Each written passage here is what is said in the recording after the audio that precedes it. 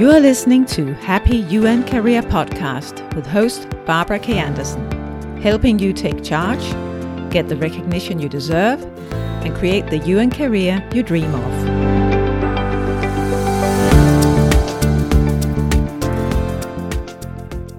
Hello and welcome to this fourth episode in a small series I've called Plan and Succeed.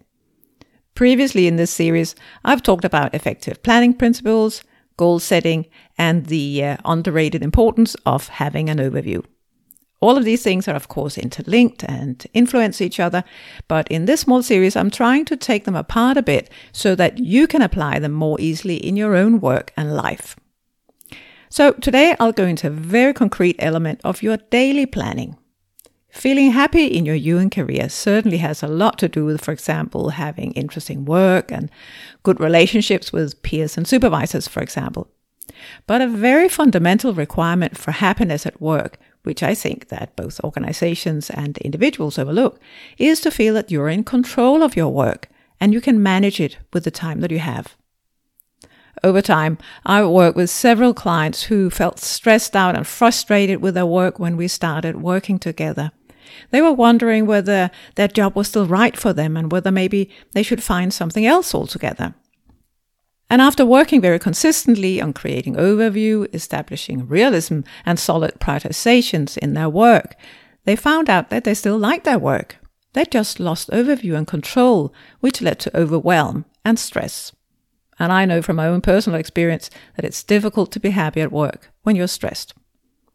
But with that control re-established with effective planning tools that suited them, their individual jobs and personalities, they came back and told me that they were happy with their work again.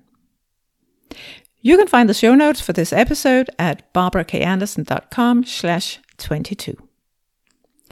In episode 19, I talked at some length about why you need to start by creating an overview for any kind of planning or effort to make time for important actions.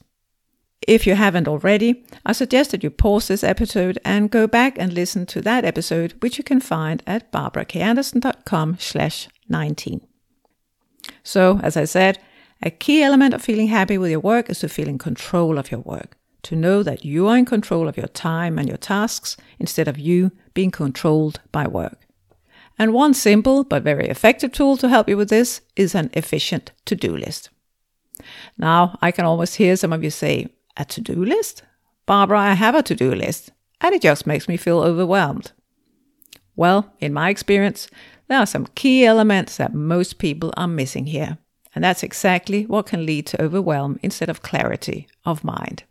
So the three most common problems that I see with people's to-do lists are these ones. Firstly, a lot of people think they're creating a to-do list, but in reality, they depend on their memory for many of the tasks and only write down some of them. In that way, you use a lot of energy trying to remember things. In fact, much more brain power than you realize. And that's brain power you need to do your work instead of thinking about what it is that you'd have to do. And when you can't see everything together on your list, you're missing the overview that I keep talking about.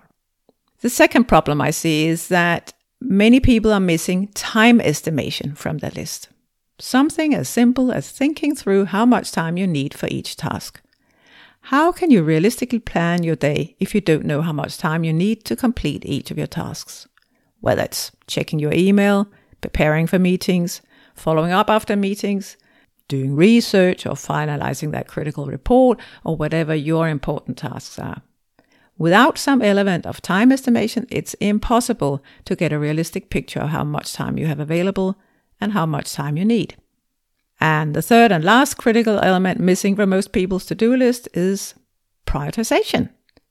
Most to-do list people show me are very long, including many more tasks than they can realistically do in one workday, and just have tasks written down in the order they pop up in their heads. So if you can't see everything written down in one place, it's almost impossible to see what's on your plate. And when you don't have an overview of everything on your plate, it's very difficult to make a good plan. Instead, it's very easy to get overwhelmed.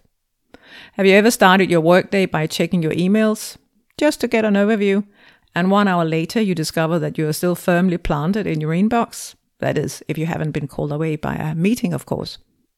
And at that point, you realize that you haven't yet touched that important task you had promised yourself you would finalize as the first thing today. Or maybe your inbox is so overflowing that you feel completely overwhelmed and it's impossible to really determine which is the most important email to start with. So you just start responding from the top of the inbox in order to at least do something. That gives you a feeling that you're at least doing something, but you're also aware that you may not really be working on the most important stuff. And that can give you that stressful knot in your stomach that people sometimes talk to me about. To avoid all this, you need a realistic and well-prioritized to-do list that clearly shows you where to start and allows you the satisfaction of ticking off your important tasks right from the beginning of the day. So, here are the 3 keys you need to improve your to-do list dramatically and boost your effectiveness and job satisfaction in the same go. First, write every task down. Whether you use a paper pad, an Excel sheet, or an app on your phone, doesn't matter. As long as it's easy for you to get access to it and use it. Make sure that everything you're going to spend time on is on the list. I suggest that this includes preparation time for meetings, time to get from one location to the next, email time, and so on. Now you have a true overview of your day, and then you can make realistic planning. Next thing to do is to estimate how much time you need for each of your tasks and write it next to the task on your list, whether it's 10 minutes or an hour. When you've done that for all your tasks, you of course want to make a total to see how realistic your plan is. Remember to also include time for lunch and other breaks, the unexpected questions from colleagues, and so on. And last, but equally important, you prioritize each of the tasks on your to-do list. Some of the tasks are bound to be more important than others. It's essential that you're very clear on what these are and make sure you prioritize them first, so that you don't end up checking emails all morning instead of attacking that one more important thing. Now, there are some common pitfalls where you may struggle or drop your to-do list, so I thought I wanted to address these right away.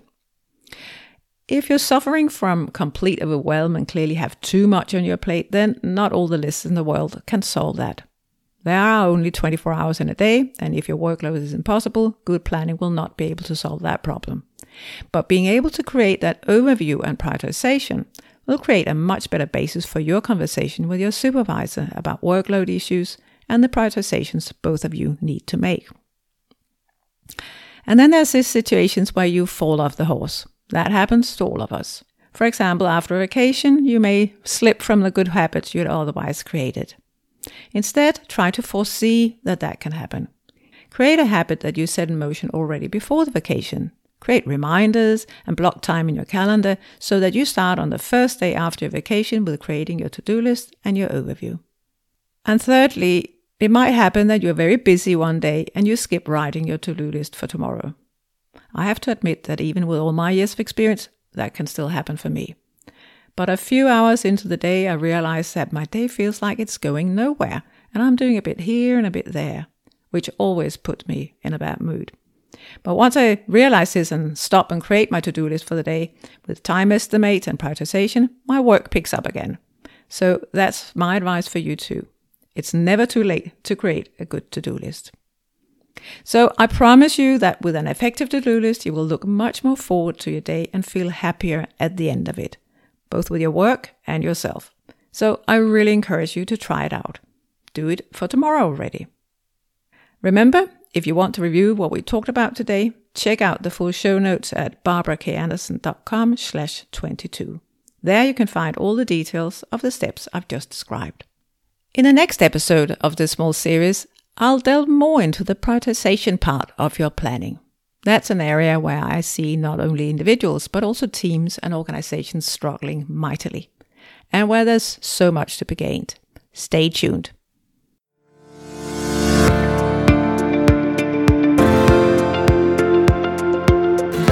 Thanks for tuning into Happy UN Career Podcast. Please leave a review about this show and share this podcast with other professionals in the UN.